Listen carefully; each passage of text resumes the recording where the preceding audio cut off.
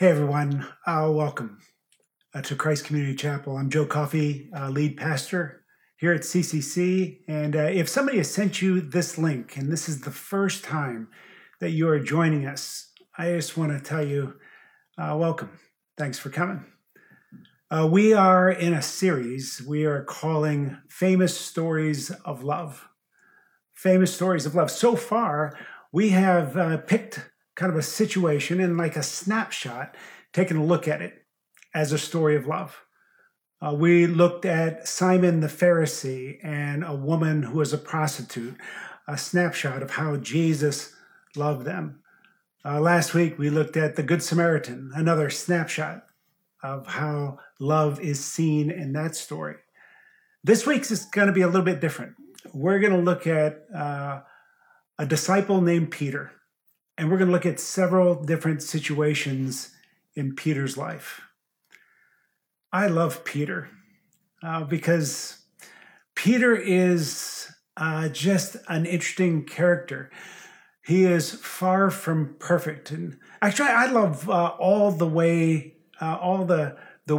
that the Bible shows people. Because when the Bible talks about a person, it is very honest in the way that it shows the person. Actually, I would hate to have been included in the Bible because the Bible shows you at your best and the Bible can show you at your worst, even the heroes of the Bible. And if you read the Bible correctly, the Bible will make you be honest with yourself. Anyway, I like Peter because Peter gives me hope. Because Peter was so imperfect, I actually feel like I probably stack up pretty well to Peter. And you probably do too. And God used Peter. And better than that, Jesus loved Peter, which means that God can use me. God can use you because Jesus loves you and Jesus can love me. Through everything, through the good and the bad and the ugly. And those are my 3 points. I want to look at Peter when he was good. I want to look at Peter when he was bad. And I want to look at Peter when it was ugly. All right, first, the good. Peter was probably the most colorful of the disciples. And in some ways, the most powerful. Peter was a leader. Peter was the one who, after the resurrection, didn't know what to do. And he just told everybody, I'm going fishing. And everybody went with him. When Peter moved, people moved. Peter is the only disciple that tried to walk on water. When he saw Jesus walking on water, he said, bid me to come to you. And he threw his legs over to the side of the boat and he gave it a rip. Peter was a little wild. And when Peter was on, he was really on. There's a moment in Matthew chapter 16 where Jesus has his disciples around him and he asks them a question. It's a great question. He says, hey guys, who do people say that I am? What's the scuttlebutt? What are people saying about me? And the disciples said, well, some people say you're a prophet. Some people say you're a teacher. And I guess they probably didn't want to say all the things that they had heard what people were saying about Jesus. And then Jesus asked them the question. It was the most important question anyone had ever asked the disciples. And it's the most important question anyone will ever ask you. Whether you are a Christian or you are not a Christian, this is the question that everything hinges on. Jesus turned to his disciples and he said this, who do you say I am? Who do you say that I am? The reason I say everything hinges on that is there's a writer named A.W. Tozer who said, what comes into your mind when you think about God is the most important thing about you. What comes into your mind when you think about God is the most important thing about you. That's because it changes everything about you. The way you behave, the way you treat others, the way you give, everything depends on what you think about God. And if you are not a Christian, what you think when you think about God is still the most important thing about you. But if you are a Christian, if you are a follower of Jesus, one of the things you should be thinking about is if somebody looked at your life and they deconstructed it, and by looking at how you lived your life, they tried to determine what the most important thing about you was, would they say Jesus? Would people look at me and say, the most important thing about Joe must be Jesus, because that's the only way to explain how he lives his life? Anyway, Jesus asked this question, who do you say that I am? And Peter is the one that answers. And when he answers, he nails it. This is what he says. It's in Matthew chapter 16. Simon Peter replied, "You're the Christ, the Son of the living God." And everybody just stopped. And Jesus said, "That's right, Peter." Peter was at his very best. When Peter was good, he was very good. And Jesus loved him. But when Peter was bad, Peter was pretty bad. Because in this passage, in Matthew chapter 16, it goes on. So Peter nails this question. And when Jesus responds to Peter, Jesus says, "Blessed are you, Simon Bar-Jonah, for flesh and blood has not revealed this to you, but my Father who's in heaven. And I tell you, you are Peter, and on this rock I will build my church, and the gates of hell shall not prevail against it." If you were Peter, how would you feel right then? Peter was competitive. If you read the Gospels, you can tell. It's one of the reasons I like Peter, because I'm competitive. Now, if you're competitive, you're looking around all the time to see how you stack up. And so Peter was always wanting to be number one. He wanted to be the number one disciple of the 12. And at that moment, when Jesus said, "Blessed are you, Simon Bar-Jonah, you are Peter, and upon this rock I will build my church," Peter must have been looking around at the other disciples and just thinking, if you're not first, you're last. And Peter felt great. Then it goes on and it says, "From this time, Jesus began to show his disciples that he must go to Jerusalem and suffer many things from the elders and the chief priests and the scribes and be killed, and on the third day be raised." Jesus is telling them his whole mission. This is why he came. This is what's going to happen. And it says this, "And Peter took him aside and began to rebuke him." Get that. He rebuked Jesus, saying, "Far be it from you, Lord. This shall never happen to you." And Jesus turned and said to Peter, "Get behind me, Satan. You're a hindrance to me. You're not setting your mind on the things of God, but on the things of man." And just like that, Peter went from first to last. When Peter blew it, he really blew it. When he was good, Jesus loved him. What's interesting is that when Peter was bad, Jesus still loved him. And now we get to the ugly. The story that Peter is probably most known for is what happened toward the crucifixion. Jesus is in the Garden of Gethsemane, and Jesus is waiting to be betrayed. And he tells his disciples to pray for him.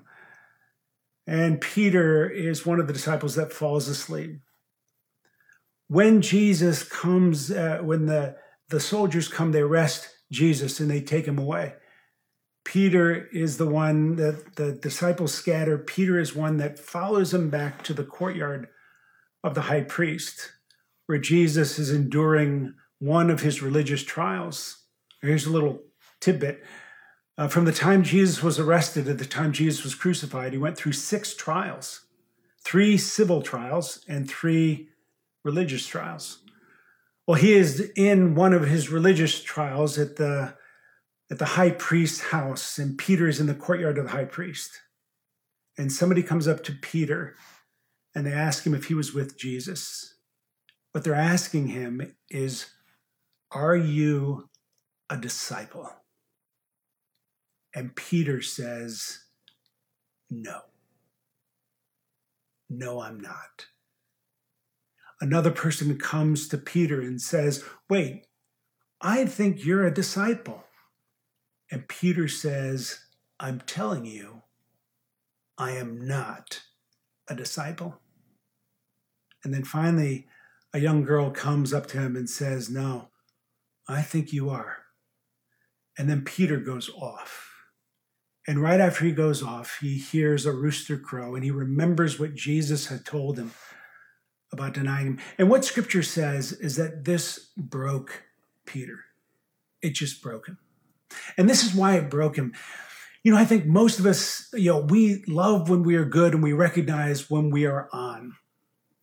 I think we can excuse ourselves and we rationalize why we are bad sometimes, why we lose our temper, why we don't do the right thing. But every once in a while, we do something that even surprises us. We do something we think we are incapable of doing. Peter thought he was incapable of being this kind of man, of failing this badly. And so Peter's image of himself broke. And so he was completely shattered. Now, you have 4 Gospels, Matthew, Mark, Luke, and John. And I love that we have 4 Gospels because you get little tidbits in each of the Gospels. The Gospel of Mark, what commentators believe and theologians believe is that Mark is really Peter's account of being with Jesus. Because Mark and Peter were close, and they believe that Peter dictated the Gospel to Mark. And it's only in the Gospel of Mark that we find this. Right after the resurrection, when they're just starting to get news about the resurrection, the women are at the tomb and they see an angel. And this is the account in Mark chapter 16. It says, in entering the tomb, they saw a young man sitting on the right side, dressed in a white robe, and they were alarmed.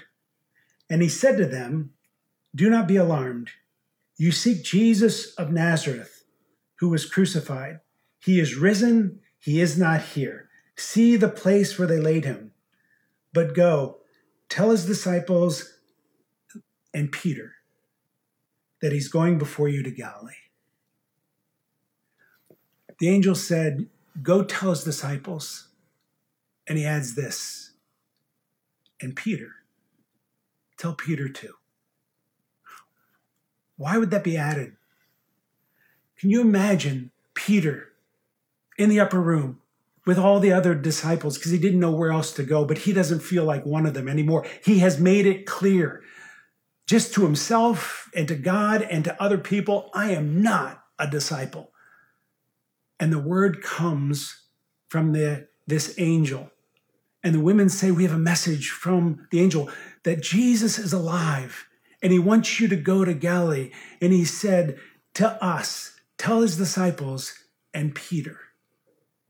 And Peter must have thought, wait, tell me again. Did he say my name? Did he say me? And they said, yeah, he said you.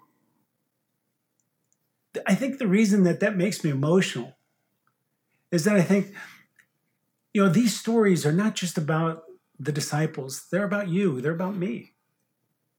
That means that Jesus loves you, the good, the bad, and the ugly. If you have ever done anything that maybe no one else knows, but you know it, and you think to yourself, I am worse than I ever thought I could be.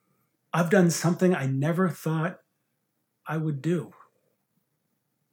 Jesus comes to you and he sends word, maybe even just today.